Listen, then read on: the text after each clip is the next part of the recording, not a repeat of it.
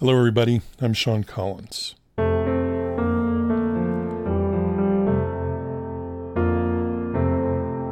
On today's program, we're talking to nurses about nursing. You don't talk about the experience of zipping a body bag closed in nursing school.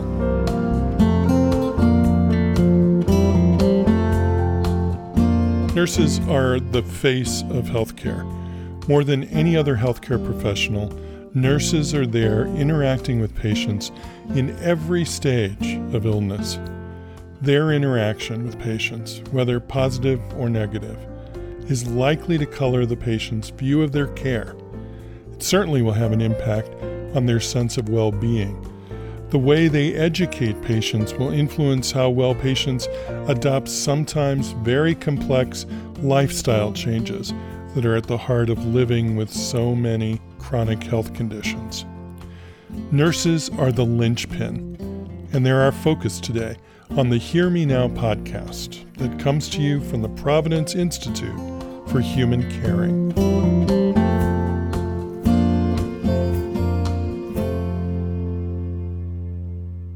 A crisis in nursing is a crisis in all of healthcare. Maybe I have that backwards. Maybe the crisis is in healthcare generally, and we notice it first at the bedside, where nurses and patients interact. Before the pandemic, one measure put the burnout rate among physicians and nurses at 50%. In the past 2 years, according to Morning Consult, a survey research company, 1 out of every 5 nurses have quit. And healthcare facilities are facing financial ruin as a result. Something has to change. We'll talk about nursing today, about retention and satisfaction, about innovation and what the future holds. I'm pleased to welcome 3 nurse leaders from around the country for that conversation.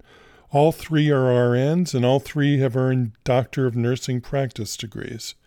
We've invited them here to talk with one another about their profession and what they see on the horizon. Dr. Claire Zangerli is Chief Nurse Executive at Allegheny Health Network in Pittsburgh. Dr. David Marshall is the Senior Vice President and Chief Nursing Executive at Cedars-Sinai in Los Angeles. And Dr. Syl Trepanier is Senior Vice President and Chief Nursing Officer for Providence, based in Renton, Washington.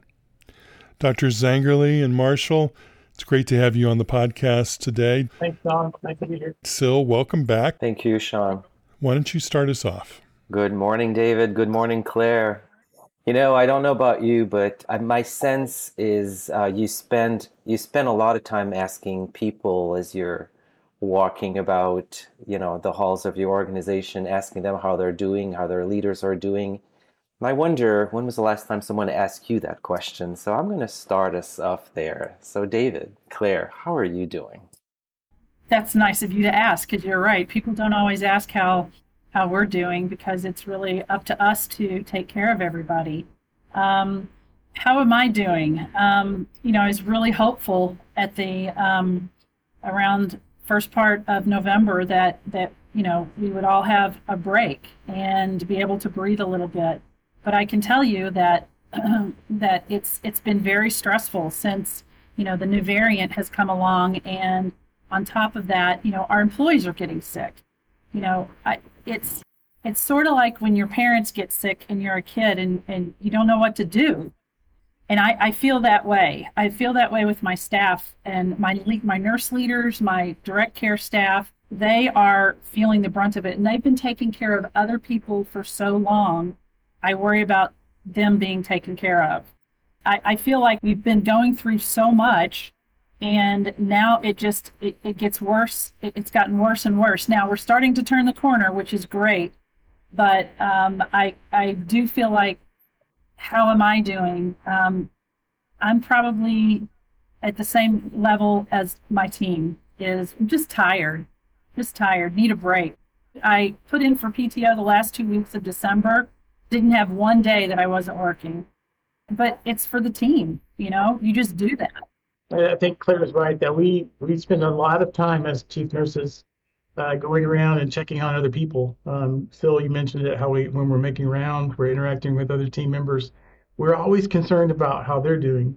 And I just reflecting on the last 48 hours, I've been asked several times how I'm doing, and I kind of wondered, is it because I don't look good? And I don't think that's the case. I took the weekend off. I had been working for about 14 days straight without not coming into the office, and I decided that things were at a stable level on Friday, so I'm not going to work this past weekend. And it was a good weekend. I got to focus on being outside. It was very pretty in Los Angeles over the weekend, and unfortunately, it started raining yesterday and rained for like 24 hours. My first experience of a rain event like that in Los Angeles. But I'm doing well. I feel good. I think our staff are in a good place. My leadership team is in a good place, and I'm looking forward to getting past this surge and working on our strategic objectives for the next few years. Thanks for asking. How about you, Sil? This morning I'm actually doing really well. I took a week off last week. And, Clara, it was really resonated with me when you talked about taking some, time off in December and then not being able to take any time off. I was anticipating initially, like you, having, perhaps somewhat normal holidays or close to normal holidays, and it certainly was not the case. I ended up working way more, in fact, way more than the prior year during the holidays, which was very interesting. But last week, I checked out. I completely checked out. Like you have a great team and engaged a team in, taking it for what it is, and I'm supporting them from afar. But I needed that time for myself. So it was actually a really good. It was a good week. It was good to be able to replenish my soul, and because you're right, it's getting old already, right? Yeah. It's really hard. I really love what you said, Claire, earlier when you said it's like when your parents are sick and you're a child. That really resonated with me. I kind of have to let that one sit for, a little bit and think this through. And I imagine that many of our leaders feel that way too when they're looking at the enormous amount of people that are off sick right now. Right. I mean, I don't know about you guys, but that's pretty significant in the workforce right now. It certainly is for us. And it's not for lack of people being vaccinated. And I guess that's the frustrating part, because this time last year, we were doing mass vaccination events, and the amount of hope and enthusiasm was just incredibly infectious. And to be where we are a year later, and those people who were getting vaccinated and giving vaccinations are getting sick, it's a little frustrating. And we talk a lot about resilience, but this is beyond resilience. This is, let's figure this out and move forward. Or it's also questioning just things in general. Is this going to be our new normal? Are we going to continue to have these different variants come along? Is this ever going to abate? And it's tough to be positive and be the cheerleader about it. Like, yes, it'll get better, because I've been wrong a couple of times. It's going to get better. And then we had a surge. Then it got better. Then it slammed again. But, I think what I learned those 2 weeks that I didn't get to take off, I learned that even if I can't take it off, I still have to get up every morning. I have to get on my Peloton, do what I plan to do before I get to work, because if not, then I'm not taking care of myself. And knock on wood, I have not had COVID. I've not been sick with any kind of upper respiratory infection, nothing, knock on wood, since this whole thing started. And you know what? That has been a blessing, because I've been able to be available to my teams. But it's because I have to think about taking care of myself. And maybe it's not getting to take off 2 weeks over the holidays. Maybe it is getting up every morning and taking care of myself, because that fills my bucket before I get to work. And I encourage other people to do that too. You're both making me feel guilty. I did take the 2 weeks off around the holidays. I played Santa at Cedar Sinai on the 22nd. Then I took off for 2 weeks. Came back after the new year and felt refreshed. It was wonderful. I think Claire's right about this variant. I used to live on the Gulf Coast and had experienced several hurricanes in my career. And used to say something like, "You seen one hurricane, you seen one hurricane," because they each have nuances and different impacts. And it's been the same with this variant. Our workforce has really been impacted more with illness this time than they were in the past. So I think it's created a different kind of fear for them and a thought that it's going to happen to me. I just better get prepared for it. I've certainly thought that I've escaped it up until now, but it looks like it's more and more likely that I'm probably going to get it at some point, despite being vaccinated and boosted and doing the right things for my health and taking vitamin D and all those things that they say are preventative. If not, it's when, and be ready for it. Yeah, it's been very different for us to be able to maintain our commitment to care for the community in the Los Angeles area with so many staff out with the illness. It's been a challenge. Can I ask about the level of staffing at your organizations at the moment? How are you staffing nurses at the bedside? In Los Angeles, we have mandated ratios for our staff, so we maintain those ratios not to be out of compliance with the state requirements. We've got about 250 travel nurses in the organization right now at our main medical center in Beverly Hills. We have provided enhanced premiums for nurses to pick up additional shifts. Sort of scares me, but it's been something that they seem to have like to have the ability to do. I'm afraid that that's putting more work on them than they should take, but it's something they asked for and we needed their help. So we're getting a lot of extra shifts from our own staff picking them up. I would say our staffing levels are good. We have continued to do outpatient surgeries. We've had to cut back on inpatient surgeries because we just don't have any bed space. With 280 COVID patients in the place, that's a quarter of beds taken up with COVID. We continue to do deliveries and continue to have a busy emergency room. So it's a full place, and a fourth of it's COVID. Yeah, for us, there's definitely some regional variations. Since we practice in 7 different states, so some of our markets are right next to David. So him and I get to practice side by side in some of our ministries. But I have others that are in other states that are challenged differently. It's, as David says, because we have so many people who are out sick, and because of the increase in acuity in many markets, we've had to supplement by getting travelers.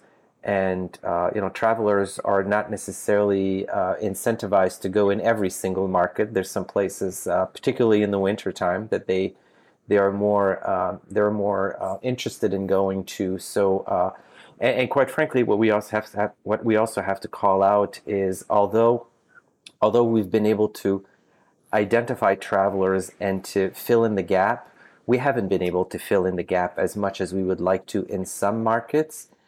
And the cost of operation is just absolutely astronomical. I feel so fortunate, like both David and Claire, that we, both the three of us work in, pretty big organizations with good means and in system access to, system resources.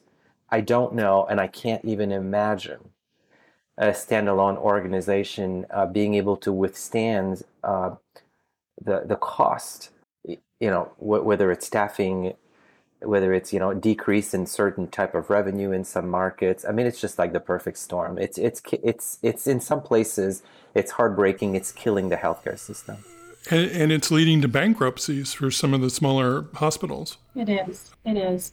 And I can tell you in Pittsburgh, we're dealing with the exact same things that both Dave and Sil talked about. When we talk about how is staffing, we talk about it on a shift by shift basis. And it is, today's a good day. This shift is a good shift. we're predicting the next shift is going to be tough, so let's start making some phone calls to bring people in. We too have gone down the staffing agency route, which to me is a true moral dilemma, because I'm trying to fill the shifts to be able to take care of the patients that count on us and to reduce the workload of the current staff that we have. Yet I am feeding that beast of paying exorbitant amounts of money to staffing agencies. I think that the rules, the people that don't have the same kind of support that we have in a large system, I think they're going to have, it's going to be a huge impact on them. And I think there's going to be a reckoning of some of these agencies coming forward. There has been attempts to go to the feds and say, how can you stop this price gouging? And they currently have no appetite to do anything. And when I talk to my broker about the staffing things, I tell them every single time, this is a moral dilemma for me, that I am feeding this beast, but I can't do anything else. So I have to look at other ways to abate this. Now, I have nurses that leave my organization and walk across the street and work as an agency nurse for my competitor. And I have nurses who are leaving in tears to do that because they say, I can't turn down the opportunity to pay off my school loans. I can't turn down the opportunity to make enough money to send my kid to college next year or put a down payment on a house. And I say, you always have a home back here. And we keep that message out there to our staff that leave to go travel. And we're talking to the travelers and saying, look, this gravy train is likely going to end at some point. We are a home for you if you're interested. So this is turning nurse staffing on its head right now. And we're trying to keep as focused as we can on those that have stayed and appreciate those who are coming in to help us. But it truly is a moral dilemma. Same thing here, Claire. I've had a few nurses who left to be travel nurses tell me that they were going because they could get a break between assignments and take a little time off. But we're focused on the same strategies you just mentioned, and the moral dilemma is real for me too. Is it us that's keeping the rates up so high that they can continue those practices to charge those exorbitant rates?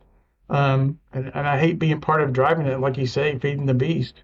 But for our patients who need surgeries, who need to deliver their babies and need care, I've got to have the people in place to care for them, and I don't know how else to get them right now. So it really is a true moral dilemma. We've talked about the exorbitant prices that you're having to pay for an agency nurse. Can you put some numbers behind that? Well, the rates that we're paying the agency could be up to 3 times what our nurses are being paid per hour. I don't think the nurses themselves get that rate from the agencies because the agency takes a little off top. But they are making more, probably 1.5, 2 times more per hour than our nurses are making. Yeah, we've seen upwards of 4 times more in the specialty areas like the ICUs and the EDs. So, and you're right. We went from regular agency rates, which we were used to paying for a low number of agency nurses, to crisis rates. Wow. And every week or every other week, it seemed during the really bad parts of the surge, the crisis rates would ooch up and ooch up and ooch up. And we're at the mercy of the brokers that are bringing us these the nurses. And and I don't know that the nurses that are working agency know the actual prices themselves of what we're paying per hour, but they know what they're making, and their colleagues who are our staff nurse knows what they're making. So that's changing culture on some of our units, where we have one of my units is 75% agency. And it's a total culture change. I'm almost to the point where I want to move those non-agency nurses out to protect them from that and make that a pure agency unit, because I think that might help restore the culture once this blows over. Each organization's makeup is a little different. At Cedars-Sinai in Los Angeles, they relied heavily back in the 70s on recruitment of Filipino nurses, and about just a little over 40% of our staff are Filipino Americans. and they've historically been very loyal to organizations.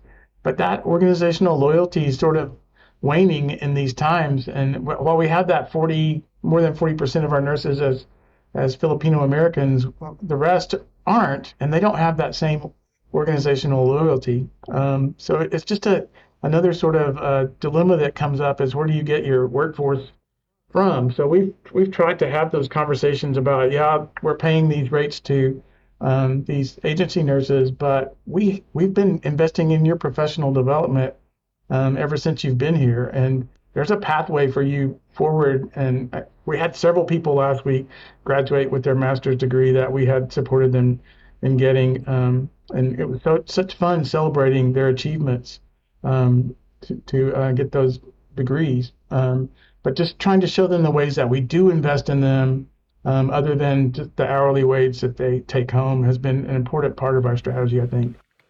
Claire, I have to believe that it will go away. It will eventually we'll get back to some sort of whether we call it a new normal, but certainly not the craziness that we find ourselves in right now. So imagine a world where we're not. So what should our workforce look like? And I see this as an opportunity for us to rethink certain things. We've been in this model for a long time, and what I mean by that for our audience is, when you think about, I'm focusing here on the acute care side and how we support taking care of patients, how we arrange ourselves, how we govern ourselves, how the models of care, right, that we have in our acute care environment. We've had those models for, decades, as long as I've been a nurse, and during times where patients used to stay on an average 7 days, and here they are today on an average of 1.5 days or so. We've been saying for a long time, eventually we're going to have to rethink about the model, and considering what we're faced with right now. I mean, many of us have had to, innovate a little bit faster than we thought, right? The way we're using and leveraging telehealth and virtual care, supporting our team even in the acute care setting. I'm wondering, what are you two thinking about that particular topic of model of care, and as we go out, we're past COVID. What are you all working on? I'd like to hear that from you guys, and maybe we can compare notes. So one of the things that we learned during COVID is that we could pivot pretty quickly. We could take OR nurses and put them in the ICU, PACU nurses and put them in the ICU. But how do we extend the life of the direct care nurse? Because it's not sexy anymore. It used to be the coolest thing in the world, but COVID has shown us how unsexy being a direct care nurse is for your entire career, and how it's harder than it was when we were working at the bedside. Things are changing on such a quick basis, but how do we make it attractive again? And how do we change the model so that it is attractive and people want to extend their life working direct care? So one of the things that we decided to do is look at hybrid positions. You spend half of your time working in direct care, and then you pick any other space in our organization and say, I want to work half-time there. Maybe you want to work at half-time as a research nurse. Maybe you want to work half-time in home care or hospice, or you want to teach in our nursing school and do clinical rotations. Maybe you want to be a nurse educator, but you're not taking a patient assignment 100% of the time. Now, is that a logistics nightmare for scheduling? It is, but we have to be smarter than that, and we have to be able to embrace the logistics changes and say the risk is worth the reward. So offering these hybrid positions and extending the life of the nurse at the bedside and the direct care nurse, it's going to be worth it if we offer something like that. So that's kind of what we're leaning toward now. Otherwise, everybody talks about let's take advantage of how nursing looks different now. I'm trying to think of other ways that it does look different besides, trying to protect the integrity of direct care nursing? I think Claire is exactly right about the flexibility that our people have asked for is something that we need to pay attention to and strive to give them. The job sharing idea is something that we've discussed. Can you be an educator some of the time and can still contribute as a bedside nurse at other times? And what other things like virtual nursing or telenursing can we put you into that will give you a little break from the standing on your feet for 12 hours, running around like a chicken with your head cut off, sort of speed that they work at on the floors. I've shadowed a couple of times over the past few months, and one of my experiences was in our trauma ICU in the main medical center, and 2 hours exhausted me for the next 6 months. I don't know how that guy does it for 12, but he said he's chasing his tail the whole time that he's assigned to that unit. He was one of our float nurses who works in multiple areas, a very skilled nursing professional, but it's tough. But finding those ways to get people just a little bit of time to come up and lift their nose out of the water and breathe is going to be important to, I talked about organizational loyalty. I think it's loyalty to the bedside is sort of what we're trying to create. Yeah, absolutely. I'm inspired by what I'm hearing from both of you, and to add on or to what David was just saying. That's one thing that I'm really focused on right now is how can we best support those nurses who are caring for patients, support them in their practice and remove all of that noise and stuff that over the years we've asked them to do. So whether it's supporting them virtually to decrease that, we call it internally the kind of the administrative burden that perhaps the job has become. How do we remove that with virtual help? Or and as equally important, how much of what they do requires to be a licensed nurse, and how much of what they do does not? So that we can get them back to do, what they really like to do, and then let's reintroduce or introduce roles or better leverage those who are around the entire healthcare team around, so that they can do some of that stuff that doesn't necessarily need to be done by nurses. I'm currently looking at all of what nurses document in the medical record, and we're looking at some data, leveraging the data coming out of the medical record of all those activities that the nurses are doing. How many are those, and what percentage of those actually required to have a license? And let me tell you, it's a bit overwhelming, to say the least. And the number of hours that they're also spending, in the medical records. We're focused in this conversation for nurses, but this same concept goes for any other profession in healthcare today, I think. Let me just jump in here to remind listeners that my guests today are 3 nurse leaders from around the country. Dr. Claire Zangerli is the Chief Nursing Executive at Allegheny Health Network in Pittsburgh. Dr. David Marshall, Senior Vice President and Chief Nursing Executive at Cedars-Sinai in Los Angeles. And Dr. Silcher Panier is the Senior Vice President and Chief Nursing Officer for Providence, based in Renton, Washington. Still to come, we'll hear from a nurse in Portland who talks about what they don't teach you in nursing school.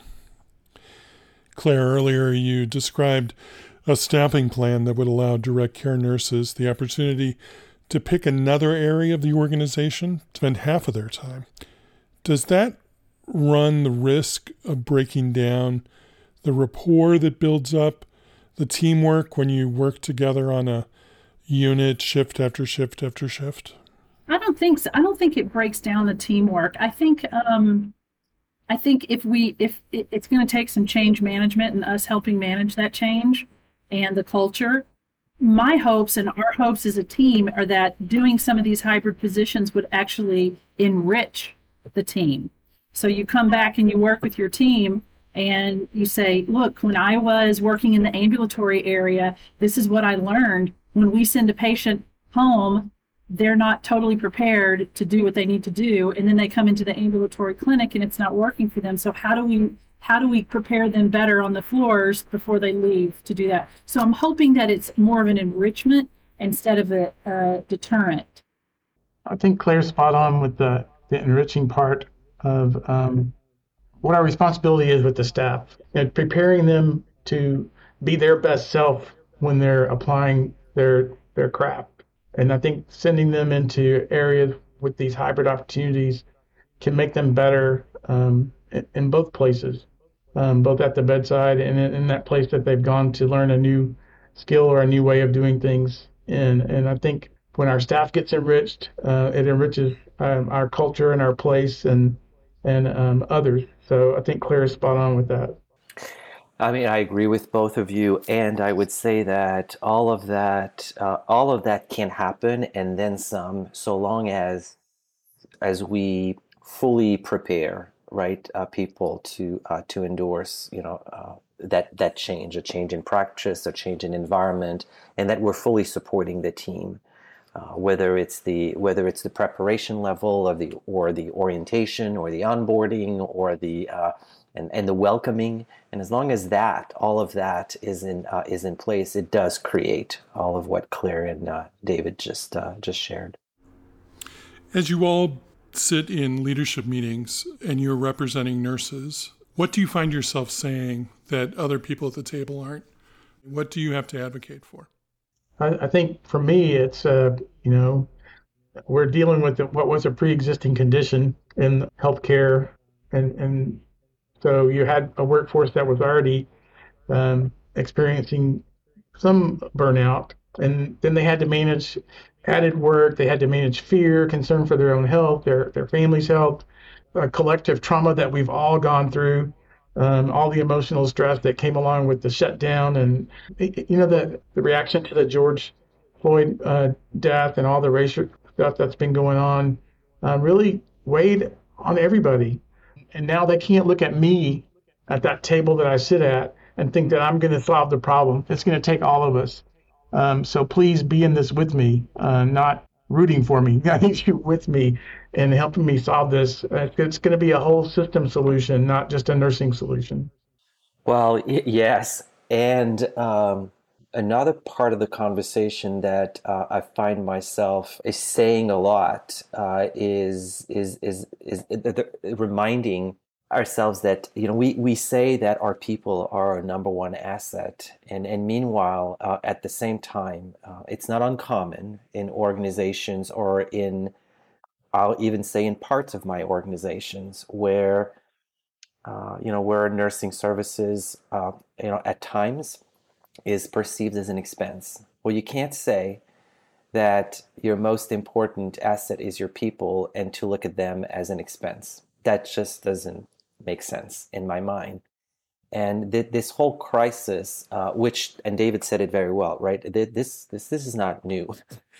It's just that all of a sudden the pandemic just like threw us over the edge. And it's very clear. And perhaps I can articulate it very differently today, or maybe one would say that I'm using this crisis as an opportunity to remind people that we're not a cost center, but rather an investment in order to be able to deliver what we have to deliver.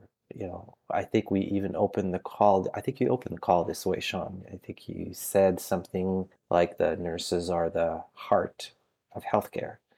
Well, we have to make sure that we see the importance of investing in our nurses so that we can deliver on everything that we all say we're here to do. So that interaction at the bedside, I'm fascinated by it because not only, Sil, in an earlier interview with you, you used the phrase, the role of nurses is to bring science to the bedside. But I'm aware, as having been a patient, that nurse is the face of the organization, of the hospital. And if you have a good relationship with that nurse, it's going to change your opinion of what your hospital stay is like. And if you've got someone who is distracted for whatever reason, finances, worry, I think that's going to spill over into satisfaction scores and how happy patients are to be cared in your hospital. Yeah, we did a study where we looked at burnout and personal adversity. And I think the things that you're talking about are personal adversity, things like financial troubles, death in the family, divorce, birth of a child, many things like that. Our burnout rates were pretty equal with others in the reported in the nation, but personal adversity was off the charts. People were struggling, and we tried to find interventions to help their coworkers recognize that in them and tell them it's time, you need to take a break, or hey, let's go have a cup of coffee. Things aren't going well, and I need to talk to you about it. Stuff like that. But yeah, I think you're exactly right. We are human beings. We experience emotions, and we can't hide them lots of times from even people that we're charged with caring for. Yeah, nurses are not robots, and they're not Teflon. And that's the thing, is that, people think that nurses' resilience it can overcome anything. Well, I do think that we've seen a lot of that, but I also think that people realize we can't continue along this path. This is not sustainable, because no single profession should be burdened as much as nurses are right now. Not that others in healthcare are not. But I can tell you, we were on the clinician wellness journey a couple of years before the pandemic hit, and we saw some really good results from the interventions that we did. When we first started, we realized our nurses were not taking meal breaks or hydrating. So we made intentional efforts to do that. And then during the pandemic, we continued with our wellness surveys. Post big pandemic, we did as well, and we saw that fall by the wayside. And we have to continue to throw that spaghetti against the wall until it sticks, to say this is important. It's important for you to take care of yourselves, because you're not going to be able to fight off all of the things that are coming at you. We're a clinician at Allegheny Health Network. We're a clinician-run organization. So I'm very fortunate that my physician partners, my other clinician partners, hear what I have to say about, we can't do this anymore. And, I feel like my voice at the table saying we've got to limit inpatient surgeries. We've got to limit some of the stuff we can. Let's control what we can control, because the things we can't control are what are going to be our biggest challenges if we don't control the things we can. And I'm fortunate that they hear that. Now, I still have, to step up and kind of have those very crucial conversations with people like in finance, who say, well, you know what, we're doing all this for the nurses. I said, you know what, it's never enough for what they're doing. Because if you don't have a nurse, you can't bring that bypass patient in. And if you don't bring that bypass patient in times 50, then we're not going to be able to pay our bills, period. And they're starting to hear. And I think it's, I feel like I'm fighting for my team every day, but not fighting negatively. I'm their voice, and and I let them know about these discussions too. I don't hide anything from them. I don't tell them things are unicorns and rainbows, because they know they're not. I don't know about you guys, but we've been sort of pushed by a lot of our employees to give a retention bonus, and that's been tough, because it's another question for us. Like, we've seen people at other hospitals get retention bonuses, and they still leave to go travel because the agencies buy out their retention bonuses. And, what are we doing for the people that are staying? And I'm having these conversations constantly with my finance people, because they're like, what can you guarantee will happen if we give a retention bonus? I said, I have zero guarantees. Like, nobody has guarantees of anything. So those are the difficult conversations that we're having at the table constantly that have a downstream impact on our staff. Claire, I want to double down on some of the stuff that you said, earlier. And oh, by the way, yes, we do get a lot of those requests as well, and we've made significant investment last year, in retention bonuses and the likes. But there's it's a double-edged sword. There's no doubt about that. But there's a few things earlier that you said that really resonated with me. When I think back about the crisis that we find ourselves in, the best thing I can do is meet them where they are right now. I think that's kind of the number one thing. And then creating that space to talk about the it meaning, where they are, what they're feeling. But also I need to remind myself, and I need to remind others, that we don't control everything. And sometimes that's really hard. And there's certain things that we just need to let go of. And we're not always very good at that. Might be a human trait, but it certainly is a nursing trait for sure. I mean, I used to say we have to encourage people to take care of themselves. We're past that. We have to make sure people take care of themselves, no matter where you are in the entire organization. So I've found myself now in conversations with, probably like you, I spend maybe a little bit more time with leaders than I do with bedside leaders, but regardless of where I am in the organization, and particularly with leaders right now, I find myself having to convince and inspire them to take time off. And it's just not okay anymore. And oh, by the way, you can't control that piece over there. Just let it go. Just let it go. Thank you all for taking the time to talk with one another and with me today. Learned a lot, and I'm very grateful for your time. Thank you. Thank you. Thank you. Great to visit with you both. You too, Phil. Good to see you, Claire. You too. Dr. Claire Zangerli, Chief Nurse Executive at Allegheny Health Network in Pittsburgh. Dr. David Marshall is the Senior Vice President and Chief Nursing Executive at Cedars-Sinai in Los Angeles. And Dr. Syl Trepanier is the Senior Vice President and Chief Nursing Officer for Providence, based in Renton, Washington. One last story now from a nurse. Jen Little-Reese is a nurse manager at the Providence Portland Medical Center. For years, she worked the night shift on an oncology unit. The beautiful thing about my work is I never had to do it alone. I worked on the cancer floor for about 12 years, and I worked night shift. So one of the things about night shift is the team is so tight. We rely on each other so much because there are not resources. There are not doctors who are awake. If you want a doctor, you have to wake them up.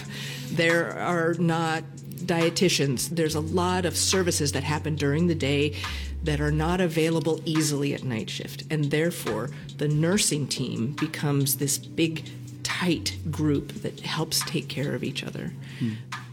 I will always remember, my whole career is full of snapshots. A time that I'm remembering that teamwork was required. We had a patient who very unexpectedly just collapsed. The nurse who was his direct care nurse, meaning she was the one responsible for taking care of him, was in the room. And so there's buttons you can push to get people's attention, but really on night shift, the best way to get people's attention is to yell. And so that nurse did exactly the right thing. She yelled, "I need help in this room." And she yelled the room number, and I heard yelling because on night shift, noise travels, and I came running.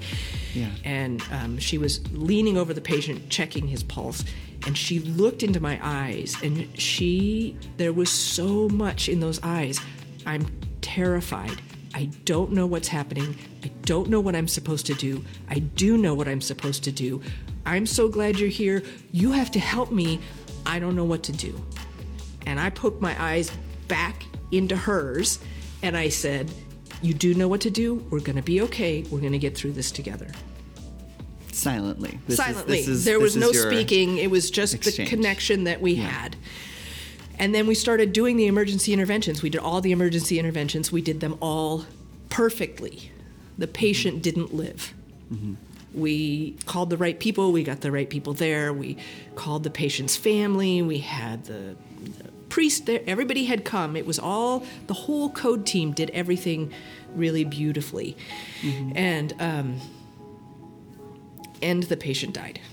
And so the thing about the teamwork that happens is that there's a whole through line that continues after a patient dies. Mm-hmm. So after a patient dies, the nurses are still responsible for taking care of that patient.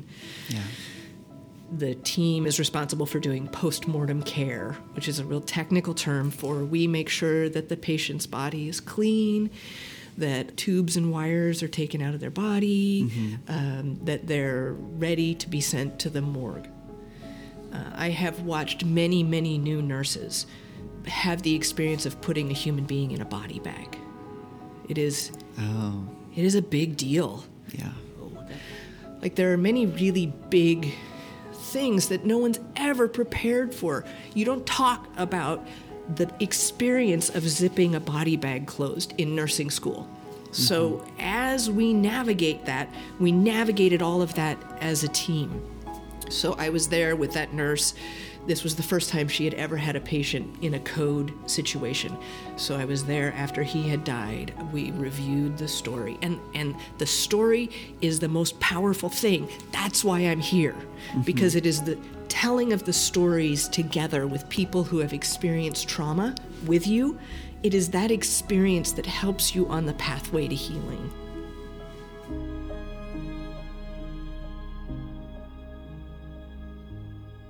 That's Jen Little-Reese talking with her partner, Taryn Williams, about her work as a nurse at the Providence Portland Medical Center. Their conversation is part of the Hear Me Now Oral History Project, our growing collection of stories from healthcare workers and patients and families and friends is available to you online on demand. Visit our website at hearmenowpodcast.org for a link.